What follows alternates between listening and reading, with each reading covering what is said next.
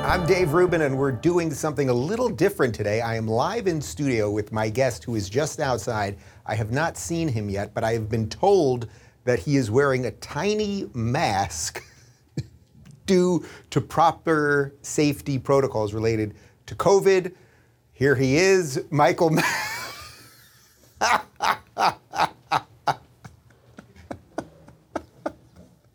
Michael Malice. Welcome to the Rubin Report. Good to see you. It's good to see you again. Can I feel your face? Yes, feel my face. This is very exciting. I didn't know what you were going to be doing today. You told me you had something in store for me. It's good to see you. I wish I could say the same. But I can't, honestly. First off, I love the suit. The color is great. The shirt's nice. Tie, the whole shebang. Where did you get this little face getup? I know COVID's very serious, and you've been very serious about it. You didn't even praise the shoes. Your shoes. The whole thing is. These are seal leather from the 70s. Is that right? Uh-huh. When you could get seal leather. That's right. Yeah, that's very impressive. Not like nowadays. No, you can't get it. You have to get it on the black market now. I have a feeling we're going to do the entire interview this way. Well, of course. We can't joke around. No, this is serious. This is plague times. Yeah. I don't want to kill your grandma. No, thank you. They're both dead. Well, I don't want to kill her again. Already, yeah. So you've been walking around like this, I assume, wandering through LA with your... I have a little cane and one of those dogs. Yeah. And I fit right in. Now, this is what I want to ask you. One of the things that I've seen when I'm walking around LA, I'm from New York, as you know. Many people know. You're a Brooklyn guy. I've lived there all my life.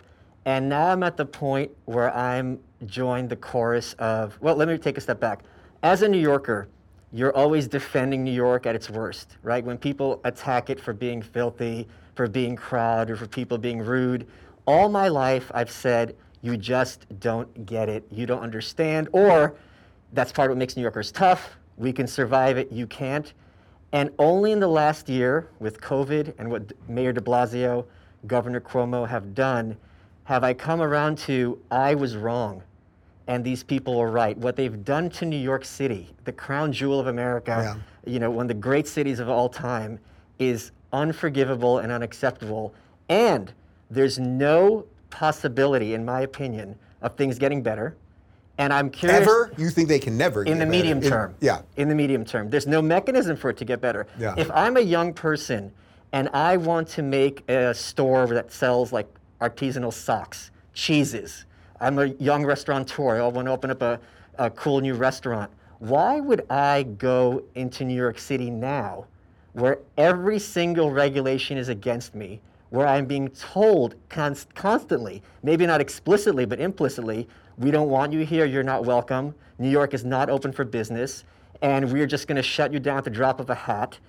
And I feel as if LA is kind of similar in that vein, that it's going to get worse because there's no mechanism for it to get better. I'm curious to hear your thoughts on that. Yeah, well, as you know, I think LA is an absolute disaster, and I've only been to New York once since, I can't believe I'm talking to you in this thing. This is really, you look good. This is actually the best you've looked, honestly. Well, this of course, you have to see my hideous face.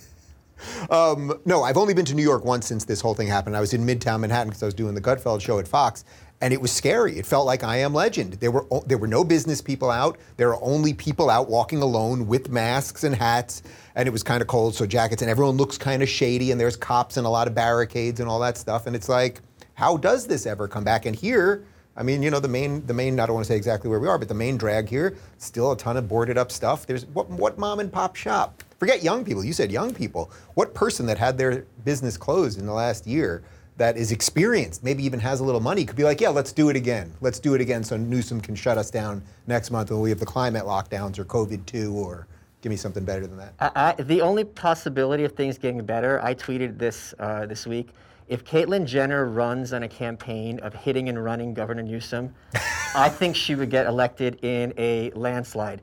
But here's what people don't appreciate. They thought one day Detroit could never go anywhere. Not only was Detroit Motor City, the home of the automobile industry, The music coming out of Detroit still resonates decades later, still legendary decades later. Yep. Now Detroit is a bombed out shelter, of a hole in the ground of what it used to be.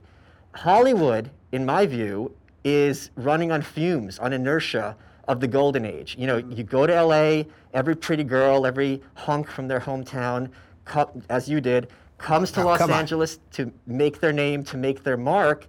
And now the movie industry doesn't have that cachet. It's not like the place you have to be anymore, because thanks to the internet, there's so many more venues for young filmmakers, especially internationally, to, on a small budget, create and innovate something amazing. Parasite, you know, which came out of South Korea, won the Academy Award. There's such a hunger and it's not even a right or left-wing thing.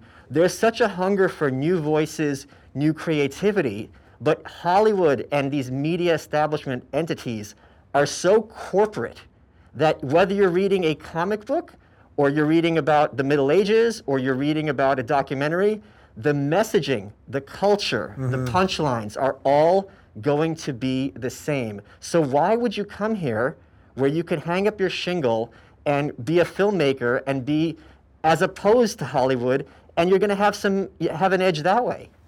Or we're going out to dinner after this. Are you going to be dressed like this? Well, sure. Oh, How you going to eat? How you going to eat? Well, I mean, I'm on a cut. I'm going to be doing an underwear ad, so. Yeah. Are you shocked? So look, you live in Brooklyn. I was born in Brooklyn, and I've only lived in New York and now LA. You're a New Yorker, a true New Yorker. Yes. Are you shocked how quickly everybody folded, and that still now people, I assume, in Brooklyn are wandering around with masks outdoors, and the dingbats that I'm walking by over here are doing the same? To tell you what level of New Yorker I am in the audience, I don't know how to drive. So I'm going to have to learn how to drive. I'm shocked. That's a true New Yorker. That's the true New York. This is what I'm shocked about. I am shocked to what level Americans who have prided themselves on their sense of defiance, who in 2016 had an opportunity to vote for someone in large part to just give the finger to the corporate press, how solidly they folded in the wake of these lockdowns and were subservient. And what's even worse, and this is where it gets from the point of, okay, maybe you're a little bit weak, maybe you're a little bit fearful. I can wrap my head around that. I'm not a particularly tough guy. But when you see things like in Canada, there was a woman who tweeted, I'm sure you saw this, I'm sure many people saw this.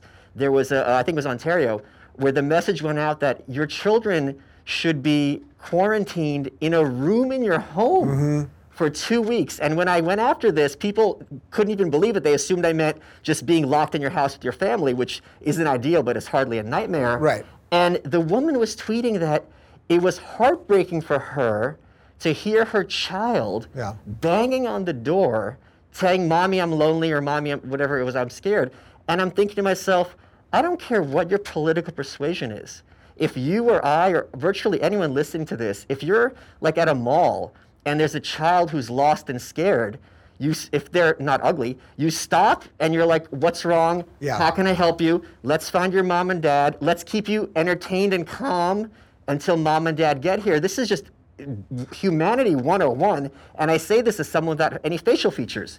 So to have people not only do this, but to post about it on social media, and not just, you would think that I could even wrap my head around being like, "Oh yeah, I'm totally doing this," and at home being like, "I don't care what the news says. Exactly. I'm not going to not hug my children." Exactly. So I'm an uncle now. I've got 2 nephews. I absolutely adore them. And if someone says, lock them in a room for 2 weeks, we're not having a conversation. That is you declaring war on my family. So the twisted part, beyond what the mother's physically doing to the child, is the virtue signaling that she then sends the message out. "Oh, it's breaking my heart what I've had to do as I've jailed my child." Yeah. What kind of mental collapse do you think we've really had as a society? It seems almost complete to me. I mean, there are some sane people. Of course, there are some sane people. But it seems like we have had just a cascading collapse at almost every level at this point. I don't think it's a question of sanity or insanity. There's a quote I use all the time from H.L. Mencken. If people don't know who he is, he was one of the great controversialists of the early 20th century. He was a newspaperman when newspapermen were regarded correctly as basically one step above a sex worker or a drug dealer, just really just the dregs of society. And his quote was The average man does not want to be free. He simply wants to be safe. And I think a lot of what you're seeing, what you refer to as the virtue signaling, things in social media, the exchange, the bargain is, I will do what you, the people on the screens, corporate America, the politicians tell me, and in exchange, you are going to tell me that I don't have to worry about anything, I don't think about anything, I need responsibility, I'm just going to follow orders and be taken care of. And what drove them crazy to some extent about Trump is that they, in a very literal sense, didn't know what to do other than freak out. They weren't being given that kind of direct guidance from the screens that they coveted so much under Obama or even under George W. Bush. I tweeted this morning a quote that you often put out there, which is that we didn't deserve Trump, or we don't deserve Trump. We do not deserve him, yes. Yeah. Do you miss him? How much do you miss him? You know what's really sad about President Trump is that he sends out these press releases that are basically tweets attacking people. You know, many of the Republican Party especially seem to be his targets, especially Liz Cheney, who I will remind everyone wants to kill your children. I'm not even kidding. This woman... And her dad killed a lot of other people's children. Yeah. Absolutely. Yeah. Although you have to admit, like you really are kind of like a baller if you shoot someone in the face and they apologize to you. Like that I got to give Dick Cheney credit for that. Google it if you don't know what he's talking about. But I'm sorry, I lost my train of thought. What was the question again? Well, Trump, like, do you miss him, and where are we going with him? Yeah. Right, so Trump has been sending out these press releases, and you're just imagining, instead of him having his BlackBerry, whatever he uses, to send out these tweets, he's standing in front of a fax machine, you know, H70, whatever, feeding these press releases, and they're hilarious, but it's just not the same. Right. What I found really sick, and I think many people in the Democratic Party as well, I think 49 attorneys general have joined inside this lawsuit, is the Facebook policy of, we're not going to allow President Trump's voice to appear on this site. Now, if it is your belief that President Trump incited the worst attack on American soil since 9/11, and let's put things in perspective, AOC had to see a cop for 5 minutes. I mean, my God, these people are still in therapy because someone put up their feet on Nancy Pelosi's desk. Malice, the insurrectionists forgot to bring weapons. Nobody had a gun, and the only person who got shot was one of them who happened to formerly be in the Marines. In the most armed country, or certainly one of the most armed countries. Forgot to bring the guns. In the most armed countries in the world. So it's kind of just amazing how fragile I think these elites have in a center control of power, and how easily that balloon has been burst. So how much of that, and the sort of hysteria now where nothing makes sense, and Biden obviously has dementia, and the whole system is just like even today, literally an hour before we're taping this, I heard Biden is going to build part of the wall. It's like everything is just an epic amount of bullshit, and it's becoming, I think, harder and harder for the average person. Maybe they want to they either want to break everybody, or they want everyone to give up. Maybe that's the same thing, or they want everyone to know which way is up. And what do you think? I mean, is it a systemic? Are they systemically just trying to break our spirit? Is that really what's happening? Well, I think a large part of what's kind of the message is that their memory lasts like 6 months. It's really kind of bizarre. I'm sure you and I and many other people are not alone in the fact that Jimmy Kimmel has like George W. Bush on, where like a few years ago they'd be talking that he's a war criminal, this guy's literally the worst president. I mean, and now, he's just their pal. The same people who think President Trump was Hitler, right, and is fascist, are regarding Liz Cheney, the imperialist warmonger, as a responsible, sane person. There's this bizarre detachment from reality, but that's a good measure of knowing if your process is working. If it's much easier to train a smart dog than a dumb dog. So if you see all these educated, not unintelligent people parroting the same message, you know that your process of programming them has been working. And this has been going on for over 100 years. You had books by Walter Lippmann, Bernays is another one. And the question was, and this speaks to like the early days of mass media, how do we, the elites, who have an earned right to rule and to create order out of chaos through our regulation and control, how do we manufacture consent? And Noam Chomsky, who's a fellow anarchist of mine, had a book on this subject. And his reaction was, the best way to do this is to have strictly limited area of debate, but strong disagreement within that area. So whereas you and I or somebody else might say, let's have the debate range between 1 and 10, they'll have it between 6 and 7. Well, there's infinite numbers between 6 and 7, 6.5, 6.7, and have everyone argue and think you can't get outside this very strictly limited thing. And you see all the time how the language for heretic changes. It's racist, it's insurrectionist, it's white supremacist, it's QAnon. More people on the left talk about QAnon than I've ever seen on social media coming from the right. I've told this a couple times on the show, but I went to a Trump rally in Beverly Hills. I went to a few of them. And at one rally, there was one woman who was into Q that came up, everyone knows me there. They all come up to me, everyone says nice things. This woman comes up to me, she goes, Dave, what do you think about Q, blah, blah. And I was like, honestly, I've never talked about it on the show. I haven't paid any attention to it. I don't know anything. And she got very pissed at me because she was a Q person. Yes. She grabbed a bullhorn and started screaming that Dave Rubin's here and he doesn't believe in Q. And everyone walked away from her and everybody was like, Dave, what do you think of that crazy woman? And it's like, that's what CNN needs. They need that crazy woman. Yeah, and it's Justin Amash, who's a former congressman, I'm sure you probably talked to him at some point. He had me speak to a class that he was teaching or lecturing at the University of Chicago. And the first thing I said to him is, my goal today is to make you regret this. And I was talking about public education. One of the students went on Twitter. And the point being that the purpose of public education isn't to educate children. It's, in their own words, to create better citizens. But what that means is to break young spirits and make them subservient and obedient.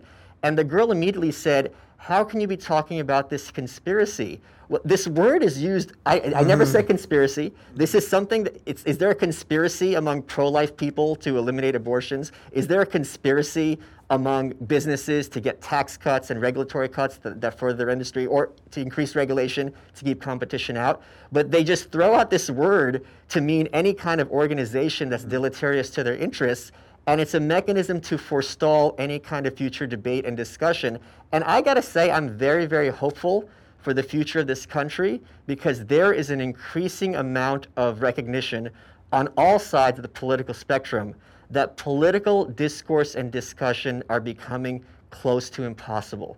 No one believes each other, no one trusts each other's motives, and in my view, with very, very, very good reason. Okay. You're giving me a lot, Malice, and I can't even see your beautiful face. I don't have one.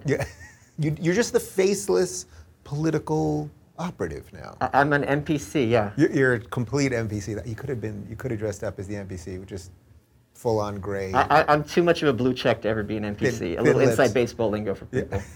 I got it. Let's just back up though, to the mask thing for a second, because I'm still seeing people wearing masks out here. And it seems to me that they've triggered this fear thing in people that they're going to always do this. They're going to always do this. Where years ago you'd go to the airport and you'd see Asian people wearing masks and you were like, oh, are they sick or are they protecting us from being sick or what's going on here? Like they've now just trained us to do all these things and we've broken down the basic social fabric. You go to a store, you barely, you're wearing a mask, they're wearing a mask, you barely look at the cashier in the eye. We don't go to movie theaters anymore. That we've broke down all of the stuff. You don't go to a bar and sit at a bar. I used to love just sitting at a bar and getting a drink and talking to somebody or talking to the bartender. They've broken all of that, and that's going to have all sorts of repercussions that we probably can't even imagine at this point. My buddy Tom Woods, and I did a cartoon which we're going to talk to in a second. Like he made the point, he's a dad, he's got I think 5 daughters. He made the point, what about like 3-year-old children or 4-year-old children? What about dogs? Like to live in a society where you can't see people smiling at you, this is something that has profound and severe long-term psychological consequences. A lot of times people who are holier than thou, smarter than everybody else, urban elites, make fun of religious people. But when you're 4 or 5 years old, you're basically trained to think that there are these invisible demons everywhere they go outside. And without this magical piece of fabric in front of your face, you're one day away from killing your grandparents. This is not a healthy psychological message to tell children that you should be afraid of leaving the house. What about how they've butchered science? I mean, there's almost nothing, even me. I mean, I'm fairly well read. I talk to some interesting people. Oh, yeah. I'm pretty much completely skeptical of anyone that says anything about science. You say the word science, and I'm like, what are you talking about? I mean, that Fauci, in effect, has destroyed the complete ability for anyone to believe anything, at least in my opinion. I mean, it's even broader than Yeah. that because we're being told every 5 years we have 10 years to save the planet. And the only way to save it is to basically destroy all industry. And even if that happens, we're still not going to save it anyway, but we should still do it for some, dubious purpose. So the goalposts keep changing. And I think I've mentioned this previously on the show. I know I've spoken of it before. This goes back to the early days of progressivism and Woodrow Wilson. Because one of the things that happened during the Great War was this was the big, if I can pardon my French, progressive wet dream, which is we're going to have Washington as this super state governing every single aspect of our country, of our economy, of our culture. Now, they had an excuse. It was the Great War. This is, World War. Everyone's involved. But this was a great dress rehearsal for the Great Depression, the New Deal, because they can say, look, 15 years ago, you guys all did this. You guys handed over all your authority to the state, to Washington. This is a bigger crisis than the Great War, and that's actually true. Like in terms of which is a bigger threat to America, the Great Depression or the Hun, it was certainly the Great Depression. And I tweeted this out, I think, a year ago. Some like it or not, wrongly or rightly, whatever the science is, some very, very bad people have a lot of very useful information about how much people will put up with these lockdowns, and they could use that information in the future, and they're not going to use it for nice things. Right, so what do you think comes after this? You've had a pretty good track record on projecting all of this, and I think you have a good sense of the general weather. One of the things I'm very optimistic about the future, as I said earlier in the show, and in general. And when I'm optimistic, I think optimism has to be based on data. It's not just like everything's going to be fine. That is not the case. There's many cases where things are not fine or they're only fine after a very long period of time. One of the things I am shocked and delighted by is how many people on the right, especially conservatives, have seen the cops for what they are. As you know, I'm an anarchist. Could not have a worse opinion of the police, but they are understanding that the police are not their friends. The police will follow any law that is being passed. And when these conservatives start defending the police, I ask them, how much money would it take for Gretchen Whitmer to force you to lock an old person in their home? How much money would it take for Andrew Cuomo to tell you to keep someone away from their dying mother in a hospital? So it's a question of conscience. If you're going to just follow orders, if you're going to waive the basic element of what separates us from the lower animals, this sense of right and wrong, and we see it in city after city after city. The police stand down, and the only people who are punished are those who have guns or those who are trying to defend themselves or their communities. In fact, we saw, I believe it was in Portland, when the Attorney General Barr sent in federal troops to guard the courthouse. He was the one who was hauled before Congress and having to explain himself, how dare you send in troops to defend federal property from being destroyed? It's a complete Kafkaesque upside-down world. So how much damage has to happen to these cities before something turns around, either through the people or through better governance, I suppose? I know that's not really your thing, but does Portland have to just completely become ground zero? Does Seattle have to collapse? Does New York City? Does LA, San Francisco? What actually do you think has to happen at the human level that gets people going, okay, we got to turn this around? Or does everyone just have to flee the cities? I think what we're seeing for the first time in American history, since America has become like a worldwide cultural institution starting like the early 1900s to some extent, is you're having creative types fleeing these liberal, currently democratic areas like LA, New York, and everyone's moving to red states, to Austin, to Miami, and a few others. This has never happened before, where the creativity goes to the Republican Party. And I don't see how you reverse that trend. The question's going to be, how did LA get destroyed? To quote Hemingway, two ways, gradually and then suddenly. Yeah.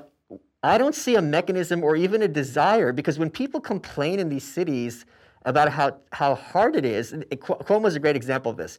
There was a press conference during this whole COVID thing, and he was asked, how you're destroying these small businesses, and very flippantly, he was like, well, if I have to choose between a lot of people dying and a lot of businesses going out of business, it's not an easy choice, but it's also in one sense not a hard choice. So there's not even a sense of hand-wringing, what have we done, what has the cost been, because it's very useful for the corporate media to not speak about trade-offs. Thomas Sowell, who I adore, and you're obviously a huge fan, talks about, instead of thinking about like good or bad, at what costs and compared to what? To talk about costs and benefits. But they don't want to think about costs and benefits. They don't want to think, okay, this is a good thing, but it's expensive. Or this will help this group, but it's hurting these 10 other groups. It's more like, it's the right thing to do. Don't ask any questions. And like, if something is the right thing to do in the short term, that's certainly a possibility. What are going to be the long-term costs and how do we fix it? They were tripping over themselves in 2008 to bail out the banks. And now every little business that I loved in New York, stores have been around since the 70s, the 50s. They're boarded up. The signs are still there because they were proud. This is a family institution. They're gone and they're never coming back, and no one cares. Do we have to jail some of these people? I mean, is that like the end, that basically Cuomo and Whitmer and Newsom, that it's very obvious there was no science behind the lockdowns. They decided to destroy millions of lives. Kill the elderly. I think that literally kill the elderly in Cuomo's case and probably in Whitmer's case. Well, no, not probably. Let's talk about that video. I'm sorry to interrupt you, but that video that went viral. There was this kid, I think he was 17, 18, 19, was in a nursing home and was beating up elderly people in their beds and posting it on social media. This went viral. Oh, was that in Michigan? I know what you're It was Michigan, yes. Okay. He was in those homes because by law, it was mandated they're going to be quarantining them in these locations. So it's not maybe. She was killing person after person. And I have I'm sure you saw this on Twitter. If you go to governors2gitmo.com, I've got the T-shirts that's my answer to this problem. Right, so, but really, But just one more thing, Dave, I'm sorry to interrupt you. It's not going to change until politicians have consequences on a personal level for their malfeasance and depravity.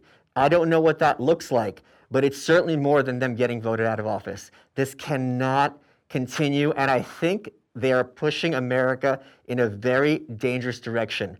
Brinksmanship is something that very rarely has a happy ending. Well, it's like every day now in California, Newsom's coming out and we're giving you stuff, more money for you guys. And it's like, wait a minute, how do progressives suddenly think giving us money is good?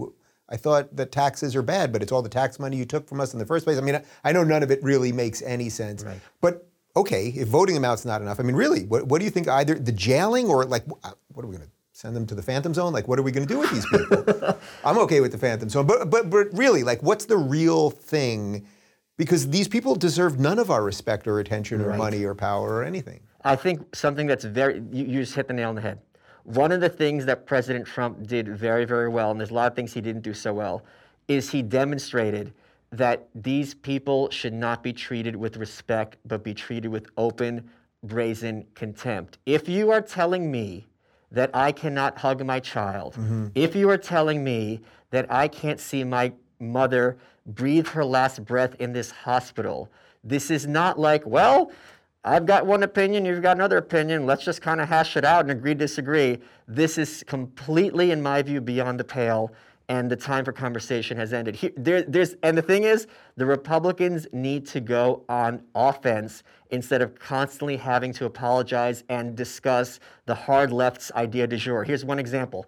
Everyone now in this country who's politically minded has an opinion on whether we should defund the cops, right? Everyone talked about it, most people are against it, but everyone discussed it. Why is no one discussing ending birthright citizenship?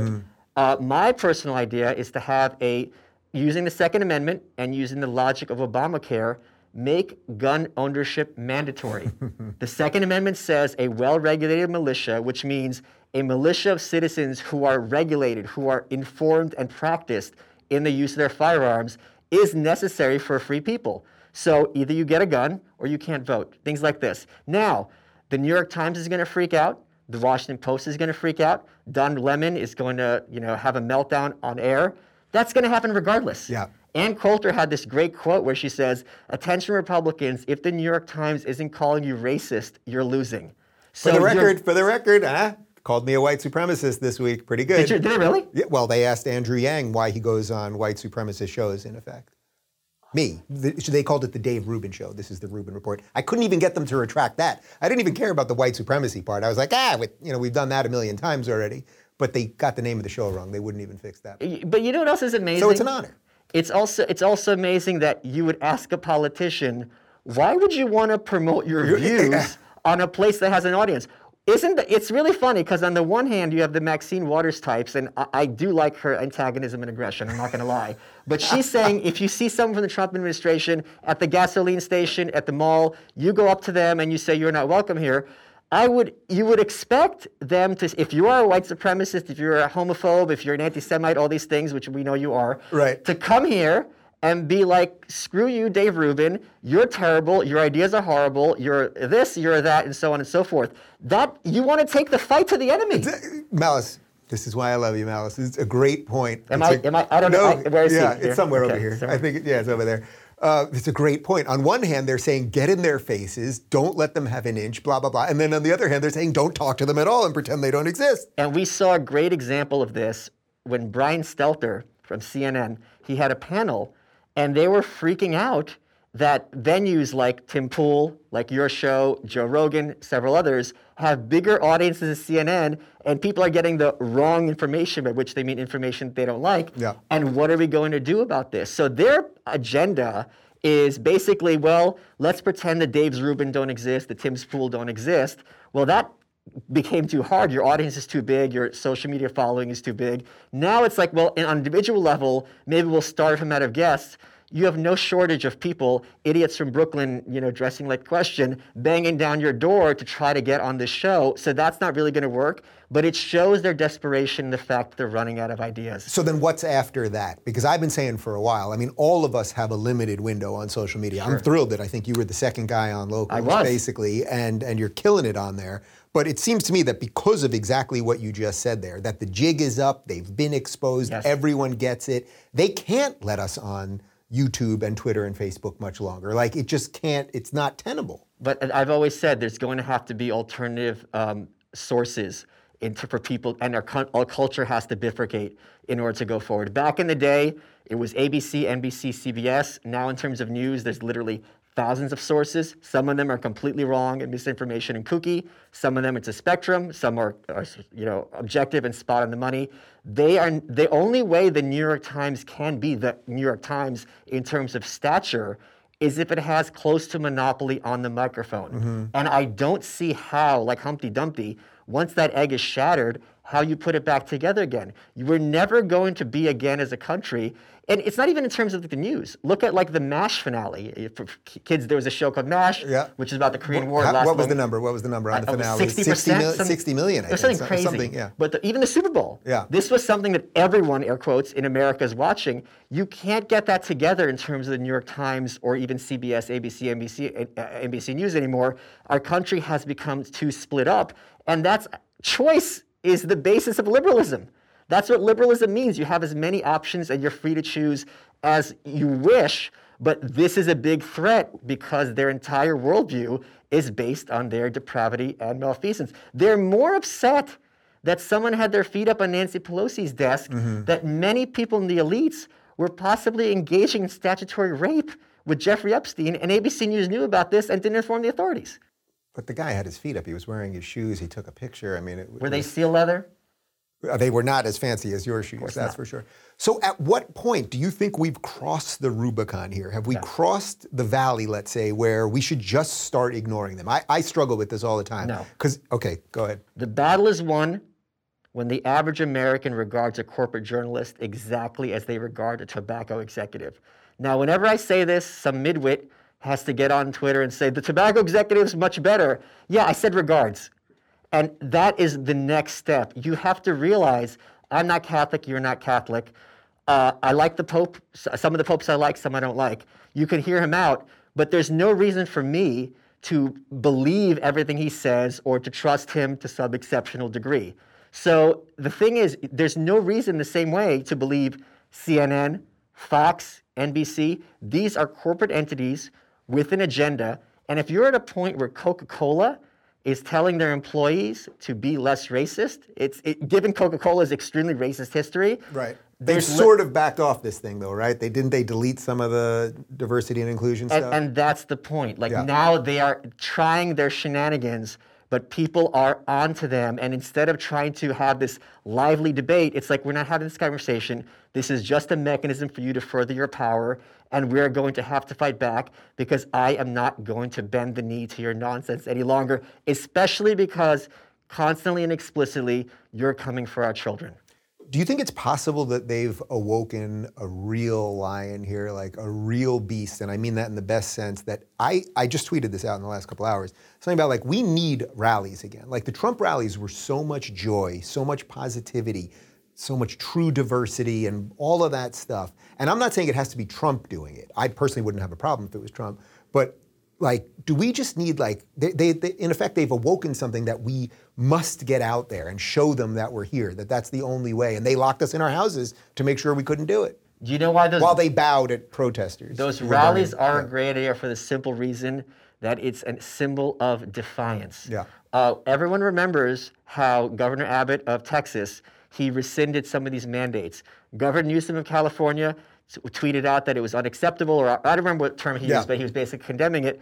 Nothing happened as a consequence, and everyone pretended it didn't happen. So if you have these big rallies, which they're going to be described as white supremacist rallies, they're going to describe it that way anyway, and this is showing people we're not going to stand 6 feet apart from each other, and no one's going to die as a consequence. We're going to be safe, and so on and so forth. That kind of element of defiance is useful, because people in the middle, there's something called the bandwagon effect. Mm-hmm. People in the middle who don't really have a political opinion one way or another, but basically, you know, all my life I'm a New Yorker, I'm not a sports fan. People like Yankees or Mets. I would say Mets because I like the blue and the orange better. I literally have no other mechanism for choosing. But if you have no mechanism for choosing, you're going to go to the people who are having fun. Yeah. You're going to go to the people who have the energy. So if you have one group that's like, be miserable, never go to a concert, the other one's like, don't you want to have like rock and roll and listen to even Elvis? It's like, yeah, I'm going to go to where the people who are having fun are, and that's a big threat to their control. So in many ways, this is what you would have wanted to happen a long time ago at some level, right? That the right, the new right, to use the title of your book, that the new right would become the place that was creative and cool, and there would be music and parties and fun and sex and all of those things that humans are supposed to do, and all the left has is preening, fake morality, and hysteria and lunacy. Well, I mean, I'm going to be a little bit pedantic, and I apologize. I wouldn't call it fake morality. They really have a very strict, puritanical morality, which... Well, I meant fake, meaning it's not moral in an objective sense. No, it is moral in an objective sense, in the sense that, like, a morality, let's get my Yaron Brook hat on. Okay. Morality in the Ayn Rand sense is basically a code of ethics or code of values which governs every aspect of your life. Keeping kosher in the Jewish ethics is a good example of acting ethically. Every choice you make with your food is guided by this ethical code. They have extended that to literally every aspect of your life. Who you sleep with, what kind of food you eat. It's got to, be ethical, local, so on and so forth. How you dress, what shows you watch, who you interview on your own set. And it's just amazing to what extent. This is the other thing I point out. If you're talking, and I discussed about this in my book. If you're talking about video games, sci-fi, fantasy, comic books, places where people go to escape reality and escape the earth and have this kind of sense of adventure, their morality and their worldview even permeates there. There's nowhere on earth, space, time, or the future where you can go to escape their edicts.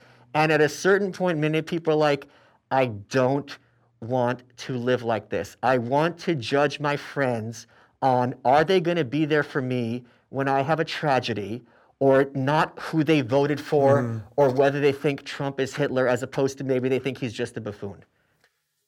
How much further will they crack down then, right? They're not going to just give up. Like, okay, so we start rallies again, we're creating good stuff, we're doing all the stuff that you would like to see happen. And by the way, I do think it's happening, right? Oh, yes. It is happening, there's no doubt about it. But they're not just going to give up, they're not just going to walk away. And even when Coke reverses slightly its diversity stuff, it's like, well, what are you really saying? Yesterday, you were telling half your employees that they're racist. Now you got exposed, so they're not? Like, I remember last year. What do we do with this? I said, the riots are about 72 hours away from having corporate sponsorship, and it was like 2 hours later, everyone's bending over backwards to endorse the civil unrest. PlayStation. I literally turned on my PlayStation, and it offered me a free Black Lives Matter background on there. Right, but it's amazing to what right. So everything has to be permeated with this very specific, and it's not only like it would be one thing if they had said, we want people to value Black lives more. It specifically just has to be this one slogan. And this month, we're only caring about Black people. Next month, we're caring about this group. Next month, we're caring about this group. And if you're a poor white person and you're resentful, well, you had your turn. Go home and suck it up. So I don't think this is something that's going to be able to last much longer. And I have to give credit to people on the left, people like James Carville, Van Jones, and some others, where they're like, this is something that cannot long-term sustain itself. And Britain, of all places, I mean, talk about just terms of a backward S-hole. They just had their local elections after having a new leader for Labour, which is one of their two main parties, Sir Keir, and he was much more to the center than their previous leader, Jeremy Corbyn. They had their off-year elections, and they were seeing their biggest losses since like World War II. So you're seeing this also in Germany, the Social Democrats, which are historically the second biggest party in Germany, are now polling at like 11 or 12%. So in country after country, this old coalition of the left being the party of the labor unions, the working man, they now have such contempt for the working man, especially in America since Reagan. When you had union workers who were voting Republican, they got thrown to the garbage as quickly as possible. And this is what I think people on the right don't understand. They don't care about Muslim immigrants, Mexican people at the border, transgender rights. It's whatever group is of use at the moment to further their agenda. And once that group is not behaving or acting in the way that they like, they're just swiftly discarded. Here's a great example that's not even an identity politics group. Everyone can look up and probably remembers they had these stopping bullying campaigns. All the nerds getting shoved into lockers. We need to put a stop to this. This is terrible. This is not who we are as a country. True. Then came Gamergate, and the nerds were the first ones to fight back. The nerds fought back. Yeah. Do you think it's all really connected to that? Yeah, the nerds fought back. They were like, we just want to play video games. We don't care about identity politics in Star Wars. And all the narrative now became that those people who play video games are not only racist, but are potential school shooters. 2 years ago, let's not bully them. Now they're an existential threat to this country and the world. Did it all start there? Yes. With the Gamergate thing? That was the first time where you had a group that just wanted to mind their own business, and they realized... And the entire machine. Yeah, they will not leave us alone. We just want to sit at home in our underwear, eating our Cheetos, with our headphones and our war station, playing this dopey game, and even in my basement where I have no friends, I still can't escape you and your clutches. Woo! Malice, we got a lot of stuff to fix. Let's jump back for just a second, because you said something about the Democrats not being, or in effect, the left not being the party of the working man, but they want $15 minimum wage. Wouldn't that be the greatest thing for the working man? Doesn't that mean they care about the working man, Malice? I'm smiling as I say this to you. In terms of the minimum wage, I am one of the few people who are anarchists who are in favor of raising the minimum wage, because I cannot handle dealing with cashiers. All their job is to input mistakes between me and the touchscreen. And listen, if the minimum wage in effect gives people more money and doesn't hurt jobs, I'm all for it. But it really... But you know that's not true, right? And the minimum wage is zero. And it's always going to be zero. Yeah. No one ever expected that a minimum wage... One of the things you see, these tropes on social media, is that a minimum wage job can't pay for a one-bedroom apartment. Yeah, it's called minimum. Yeah. A minimum wage job should pay for the minimum size apartment. That's just the logic to it. And minimum wage jobs have never been designed for someone to provide for a family. It's for people who are marginal. It's people who are teenagers, people who are maybe getting out of prison or something, trying to get their feet on the ground, people who used to be homeless or unemployed, or people who really just are struggling and they're trying to make their way through night school or building up the resources in other capacities in terms of their career or their resume. So, but can you give me the true anarchist version of just why the government has no right to tell you how much you have to pay somebody? Give me like your pure anarchist 101 version. You just did it. I know I did it, but I was trying to be a edicts- good host and let you do it. You know. All government edicts have no authority whatsoever. Just because a bunch of people in Philadelphia had a conspiracy and signed a piece of paper, the fact that that is going to have an impact between my relationship with you in terms of how much money I'm offering you for your services or your book or your shoes or anything like that, there's absolutely no role for the state to get involved in a situation like that. And it's the poor people who are always the first ones to be hurt. And this is why corporate America loves it. the Yes. minimum wage. Yes. I'm Walmart, I'm Target, I can afford to pay my workers at the very bottom more, but that little store where that one extra employee is the difference between having 2 people, mom and dad, and 3, that's a 50% increase in terms of my productivity. I'm the one who's going to be screwed. Sort of like how the lockdowns allowed for Target to remain open, but the little mom and pop store that sells the same stuff as Target next door wasn't allowed to remain open by the orders of the Democrats? We have seen a systemic assault on middle-class businesses by corporate America, both in terms of them cheering on the literal physical destruction in terms of looting and rioting and saying it's mostly peaceful. Meanwhile, COVID, remember they were saying it was like 93% of these protests were peaceful. Well, COVID has a 99% survival rate, and we had to shut down the earth. So you laugh, but the Science, math, come on. They say whatever is of use to them in that moment to further their power, and they will never apologize for being called out on their crap. Here's another good example that transcends partisan political lines. We were told in 2020, early 2020, that there was about to be a genocide of the Kurds in Syria, and that if we don't have American troops there tomorrow, boots on the ground, this is going to be another Holocaust. We did not have boots on the ground. The Kurds have not been exterminated as a race. Trump got us out. And no one who was arguing for killing American soldiers had any shame or consequences for what they had been advocating. Speaking of no shame and consequences, I think you went after him on Twitter, so I will bring it up because I had to do it too, even though he's been on my show. But David Frum, in the last couple of days, with everything going on in Israel, and he starts going off on Trump. Look at those Trump peace deals that didn't accomplish anything. This is the man who literally wrote the Axis of Evil speech that lied us into the Iraq War. Part of all of it is that they have no shame, right? Like what do you think that is psychologically, actually? Is it just self-preservation? It is a very sad thing to be closer to your coffin than to your prime as a man. And it is a sad testament to the history of this country, how we've treated women, how we treated minorities, how we treated gay people, that all the appropriate words to describe David Frum have misogynist or homophobic contexts. You're good, Malice. You're good. Let's back up to something you said earlier. You mentioned Van Jones and who was the other one? James Carville. James Carville, yes. As sort of the Democrats or lefties who are kind of trying to do something from the inside. You know a little bit of the history of Dave Rubin. I tried it as a lefty. Sure. I wrote a book defending liberalism and how it's different than leftism. I'm the why I left the left guy.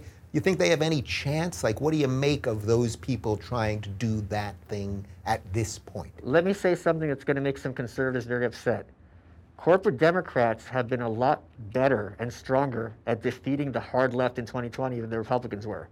Joe Biden's nomination was the Democratic Party getting on the phone with Amy Klobuchar, with Kamala Harris, with Pete Buttigieg, saying, Biden's the nominee, you're folding your campaign today, you're getting on a plane today, you're endorsing Biden, and he got the nomination.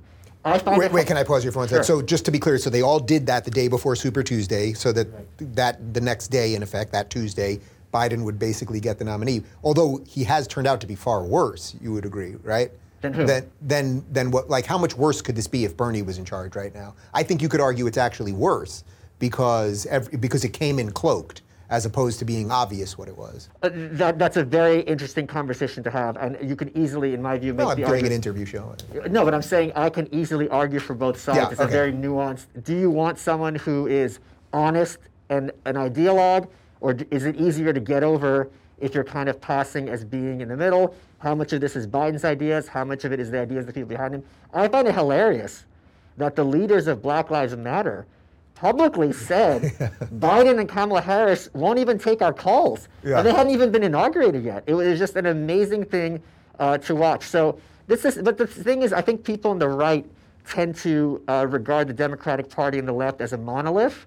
It's the same people who would tell you that, if someone told you that Jeb Bush is the same thing as Trump, is the same thing as Hitler, you're all on the right, you're all Republicans, it's just nonsensical. And Van Jones, as you mentioned, is a good example. He's a former communist, literal communist, but the commies really often have this red pill perspective because they understand how corporate politics work. They understand the interrelationship between corporate America and the political process and how the little guy is always the one who gets screwed. So where do you think guys like them end up at this point? What do you mean? Where does a guy like Van Jones, like the guys that are still on the left that are trying to negotiate with the woke thing, trying to make sense of Biden, like, the few that are still somewhat sane in the midst of this, where do you think they sort of end up? Do they end up where I'm at? There's a few, let me ask you a question in a second, but there's a few scenarios. One is they win, and they basically purge the party or marginalize these loons and have them just be in the garbage can, or okay, let's say that's not going to happen. Or they're driven out of the party, or they're the ones who are marginalized. But this has been going on since at the 90s at least. The Clintons with the DLC, the Democratic Leadership Council, I believe it was called, or whatever it's called. The idea was we're going to be the new moderate Democrats. He did balance the budget against his will. He did limit spending against his will. Passed the ban on gay marriage, which is a conservative idea. So Bill Clinton, in many ways, was better at delivering ostensibly conservative ideas than many of the Republicans ever were. So I think politics is often counterintuitive in terms of who's the vehicle who's going to deliver the goods that you want. Richard Nixon brought about a laundry list of leftist wish dreams, including wage and price controls, which even Bernie Sanders isn't advocating for. Right. What about we talked a little bit about... Let me ask you that question. Yeah. You tell me, what is the process when you start out as James Carville, who I'm sure would have been somewhat close to your worldview at the time? He's a savvy Democrat. He's a tactician. He's a strategist. But now, you voted for Trump. What were the steps, if you sat down with Dave Rubin or Dave Rubin at that time, to get you from there to voting for someone who you might have perceived as Hitler? Well, I think the final step, I'll give you the final step first. The final step for me of being okay with Trump is that I actually met the guy at Mar-a-Lago, and that when he was introduced to David and I and realized that David was my husband, and he said, gay, I can't, and he slapped the table and stood up with this huge smile and shook our hands and thanked us for being there, and then turned to Melania and said, can you believe it? These guys are gay. Their only problem is they're too handsome. It wasn't that he was complimenting me. It was that an illusion about him was exploded in front of my face in real time. And it was like, well, wait a minute.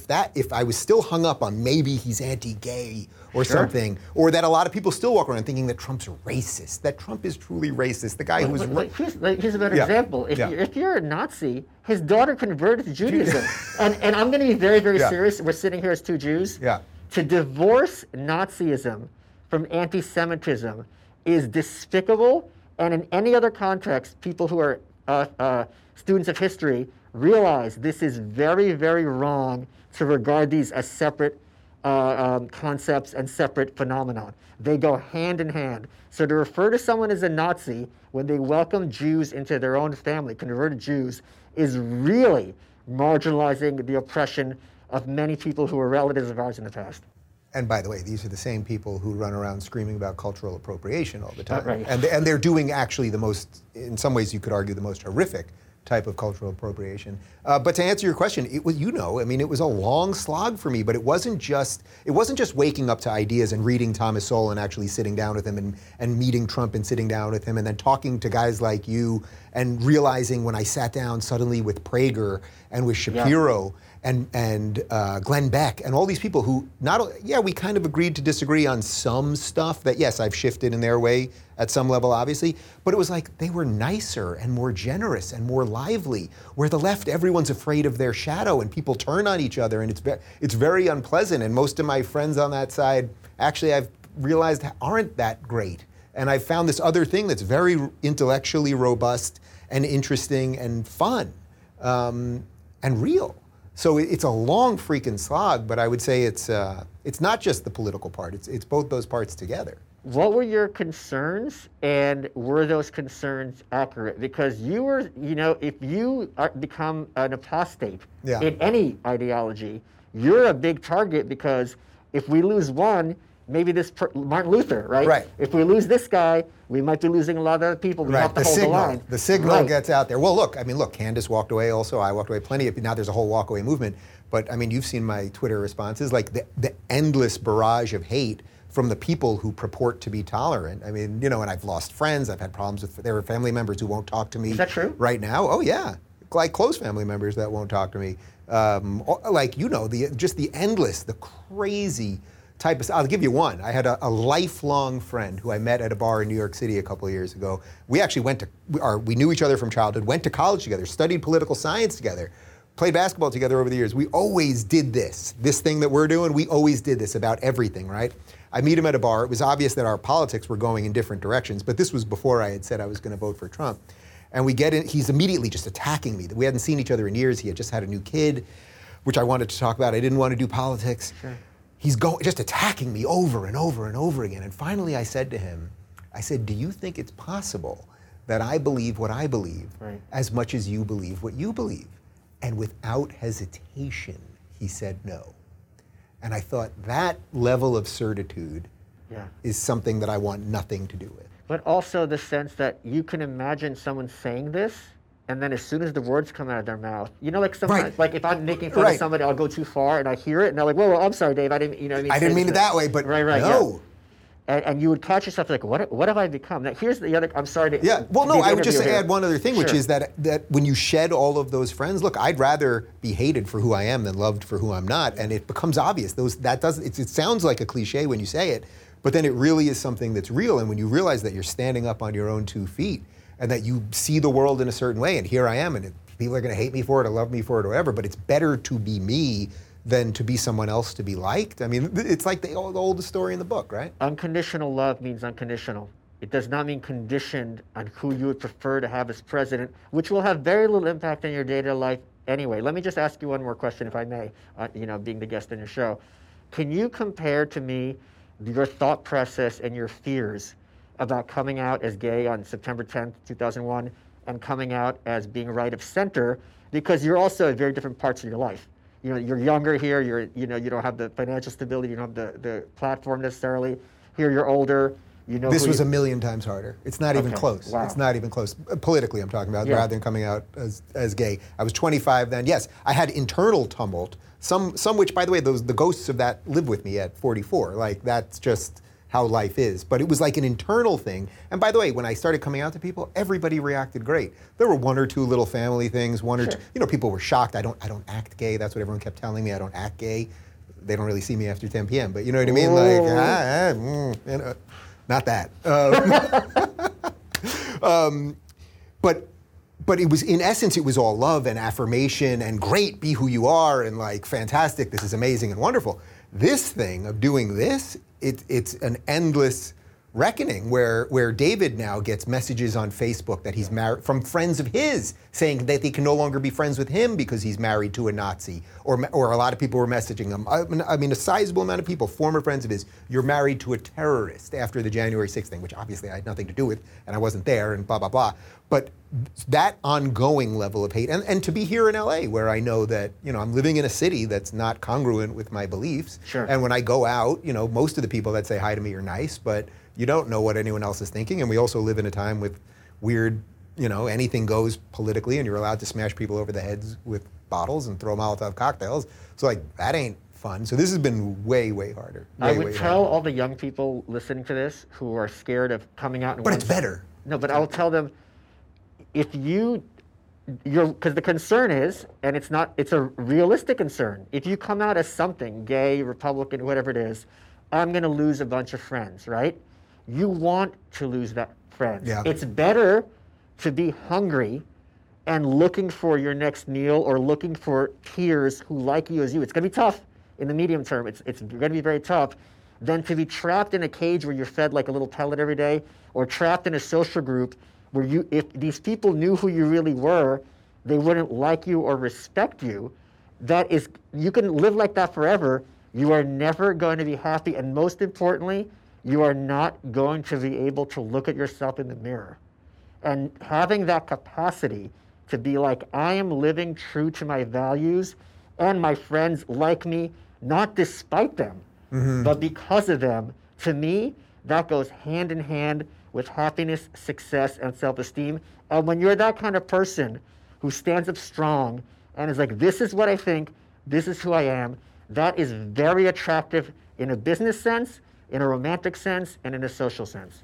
Malice, are you saying that we should all stand up straight with our shoulders back? Somebody said that. Who said that? Wasn't there some guy that was saying that for a while? Well, not Sounds like everybody. Kermit the Frog. Some people are weak.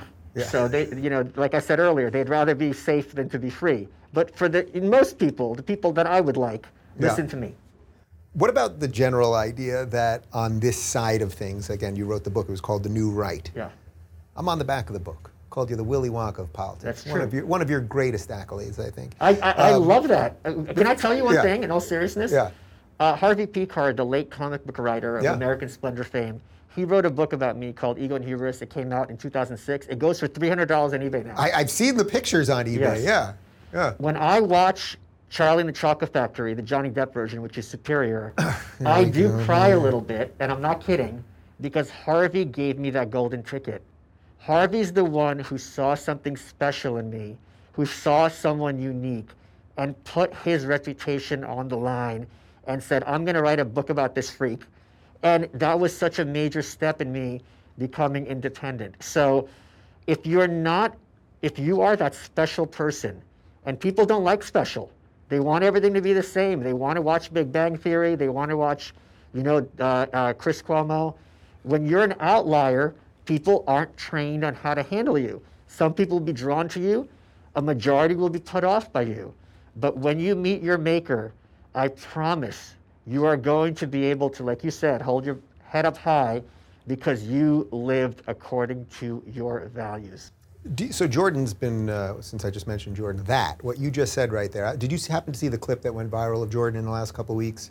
Which one? Where he was on Tucker Carlson's Fox Nation show, and he's talking about telling the truth for truth's sake. Did you happen to see this by any chance? So we're going to lay the clip in right here. Okay. You make your decisions in life, and I decided when I was very young, I'm in my mid-20s, that I was going to say what I believed and see what happened.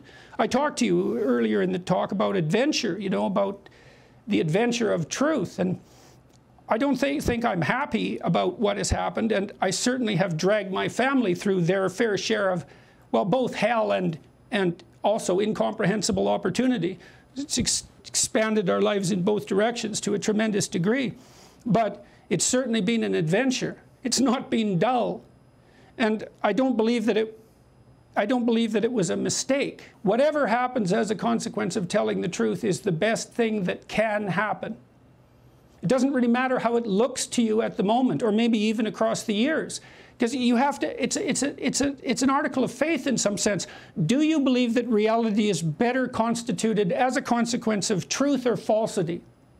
If you believe that reality is best constituted as a consequence of truth, then you have a responsibility to speak the truth, and you can't assess the consequences and say, well, that was a mistake, because part of the decision that reality is best constituted as a consequence of the truth is the decision that no matter what happens is the best if it's a consequence of telling the truth. And so that's what I conclude. It's like, this is what happened because I said what I had to say as clearly as I could say it. And that's as good as it could be. Now, whether or not that's good, well, it's good compared to all possible alternatives, all possible realistic alternatives. That's an article of faith as far as I'm concerned. Our culture is predicated on the idea that truth in speech is of divine significance. It's the fundamental presupposition of our culture.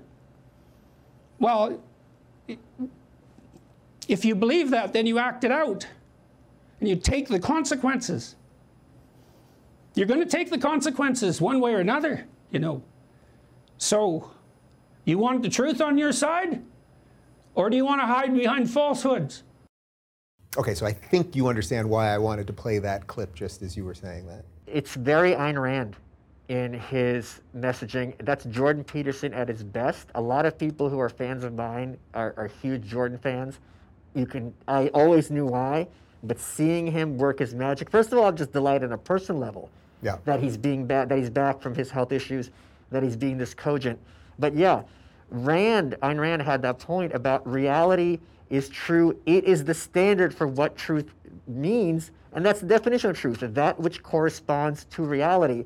Ben Shapiro, obviously has a very famous quote, facts don't care about your feelings. Facts are what come first. And if your worldview is based on facts, as you understand them, we're all limited in our knowledge. We're going to make mistakes, or we're going to have to kind of own them and fix them. But if you are trying to act in a way that corresponds to reality, that corresponds to what you regard as true, even if you fail, at least you will have the self-esteem of knowing you fought the good fight.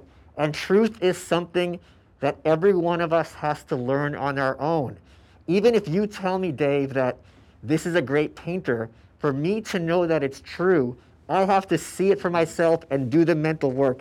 You can't have that telepathy, but so much of corporate media is the person on the screen telling you this is what the science is, and me or whoever going on social media and repeating it verbatim. That's not facts, that's not truth, that's being a parrot. And that's why I've been saying we're in a war on truth. Yes. That's what this thing is, a war on truth. I wonder, do you see where Rand and maybe Jordan are divergent, is that at the end he's saying that that is the ultimate expression of faith, where I don't think she would go that far. And the reason I brought all of this up was because I also wanted to link it to that star that you've got on your lapel. Well, in terms of Rand, she was asked this on Donahue in 1979, who I'm sure you're a big fan of, and her point was, it's not the way he's using the word faith.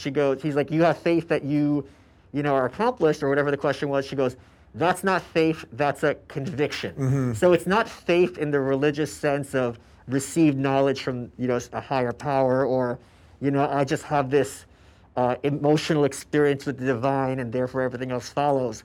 He means it in this. I don't want to put words in his mouth. The perception I got is that he means this is a conviction, like an axiom, basically. The leap to do that, the leap of faith to do that, truth for truth's sake, something like that. Yeah. So I mean, I'm kind of. It takes a lot for me to sit here and kind of not know what to say, but when he nails it, like there's no one better. And I think it's very, very sick that we have heard from the left correctly for a very long time that these young men are being raised without kind of models for healthy behavior, and they result in negative consequences. Rape culture is one of the things where this is like, no one's teaching these men not to rape. We need to teach them how to rape. And Jordan comes along and he tells young people, your life can be better. You can be a better person tomorrow. You may not be perfect, but you could still be the best version of yourself. Here are some concrete actionable items to improve your life. And as a consequence of that, as a consequence of preaching independence and self-improvement, he's a threat to the cathedral, and that's why he became public enemy number one. And you and I also have seen, and everyone listening to this has seen, the demented glee in his chemical dependency, and how people were happy that something bad happened to him, whereas he has not. I've never seen him really wish harm on anyone. Ever, not once, ever. I can He's say a that better without person than me in that equivocation. regard. Yeah. I was on his show. I'll tell you. I don't know when the episode's going to drop. And he goes, I'm not going to do the voice. He goes, the way you talk about academics, and just these really nefarious terms, where does that leave me? And me being me, I said, Jordan, you'd be the last one that we're going to put up against the wall. And after the interview, I have no doubt he had a huge laugh. He did. Of course. I'm friends with his daughter, Michaela. I'm like, I just said your dad's going to get shot. But after that clip, maybe we'll find some space for him. All right, so let's just link that to that star that you've got on your lapel, and then I want to do two other things with you, relative to what's going on in the world right now, in Israel and everything else. I think it is interesting. I'm not an authority in the Middle East, but I think it is interesting how so many times when you have a group that's just burning everything down, that they are regarded as the heroes simply because they're weak and violent. And we see this in nation after nation, and it's a very dangerous lesson to teach people. I think Israel, like any country, has a right to defend themselves. And I also think if you are defending yourself as a country, if that's what they're doing, this is a whole very, very complicated issue, who's, chicken and egg. I do not believe defense needs to be proportionate. It can't be. Right. I mean, you'd actually be an idiot. Right. If you were doing proportional. If someone's breaking into your house, you don't just like break into their house. Right, exactly. Okay. Let's do two more things because I want to get some drinks with the guy dressed like this. So we're gonna. Everyone does. Yeah, That's so cool. Here, I want to see you drink through the mask. It's gonna be a beautiful red wine through the mask. It's gonna. Oh, here we go. Oh, this is how it ends.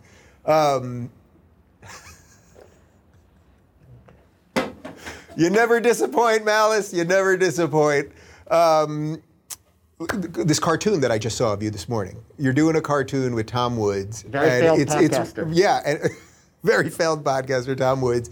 It's a really wonderful, what do you call it, the politically incorrect explanation of communism? I'm butchering it slightly. Help me. If they go to Pig TV series, so there's a series of books by Regnery, who I'm sure you know. Regnery's doing great stuff. They publish GAD-SAD. And for decades, they have been doing good stuff. So they had a series of books called The Politically Correct Guide. So Politically Correct Guide to Feminism, Politically Correct Guide to the Constitution, to the United States. So we adopted that, and it's a series of cartoons, me and Tom, animated. We discuss issues like the Politically Correct Guide to Communism, to the Great Depression, to Woodrow Wilson, to American heroes.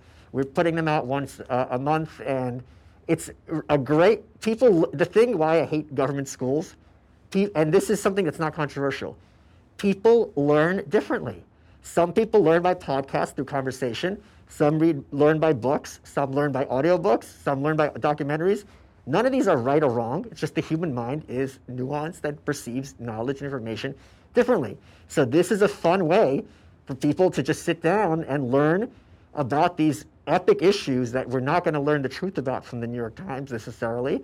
And if you find it interesting, you can go on and explore from there. So they're bite-sized pieces, and I'm really proud of the work. What's the website again? PigTVSeries.com, Politically Correct Guide, TVSeries.com. They're just great. They're light and fun and just great. And my goal, Tom, again, as I mentioned earlier in the show, he's a dad, Catholic, he's got 5 daughters.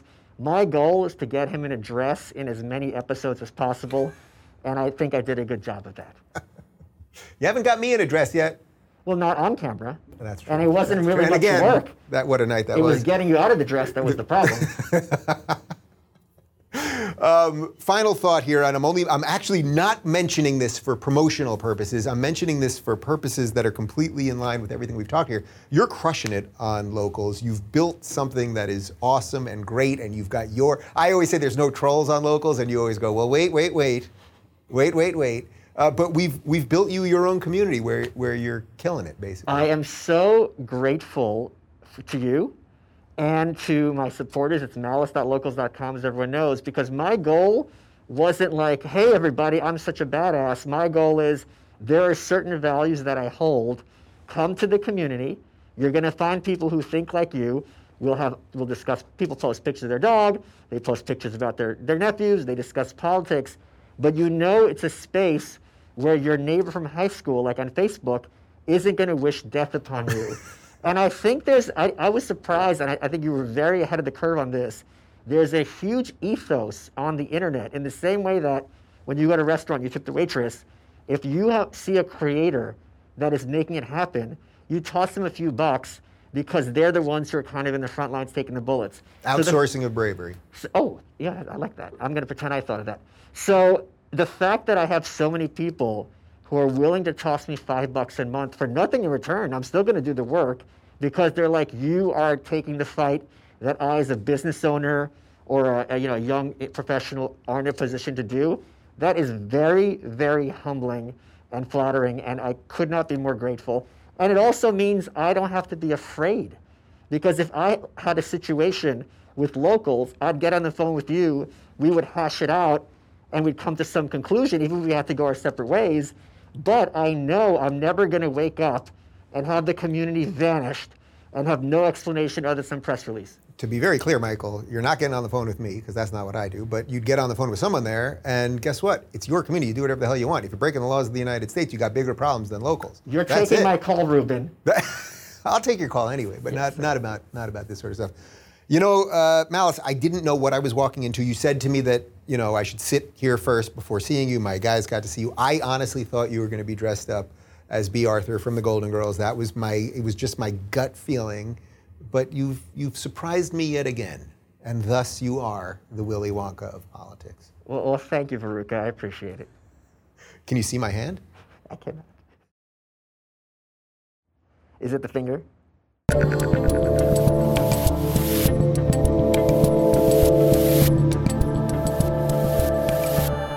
Thanks for tuning in, everybody. Be sure to subscribe and rate this podcast. And don't forget, you can watch my direct messages live on Blaze TV and YouTube every weekday at 11 a.m. Pacific, 2 p.m. Eastern. And of course, if you want to connect with me personally and get early access to my sit-down interviews, join RubinReport.locals.com.